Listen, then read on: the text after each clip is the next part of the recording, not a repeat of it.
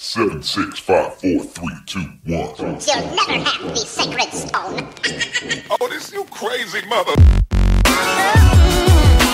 Next question which comes up is how much protein should we eat in one single meal?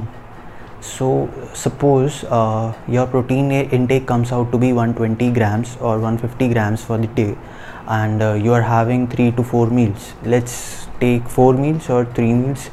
We'll take 4 meals. It is better if you divide that protein intake equally in all those meals, like approximately 35 to 40 grams in each meal. So and again we were talking about MPS, muscle protein synthesis.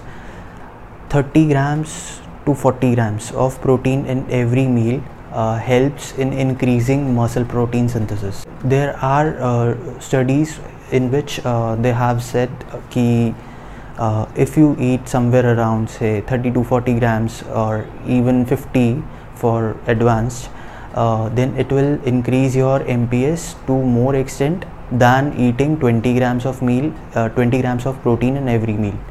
So it is better, or you can call it a sweet spot, कि 30 से 40 grams of protein her meal में खाओ. That is better, and equally divide करो if it's possible. Else even going up to say 70 or 80 in one meal is not an issue, but again if it is possible then go for equal division of the protein.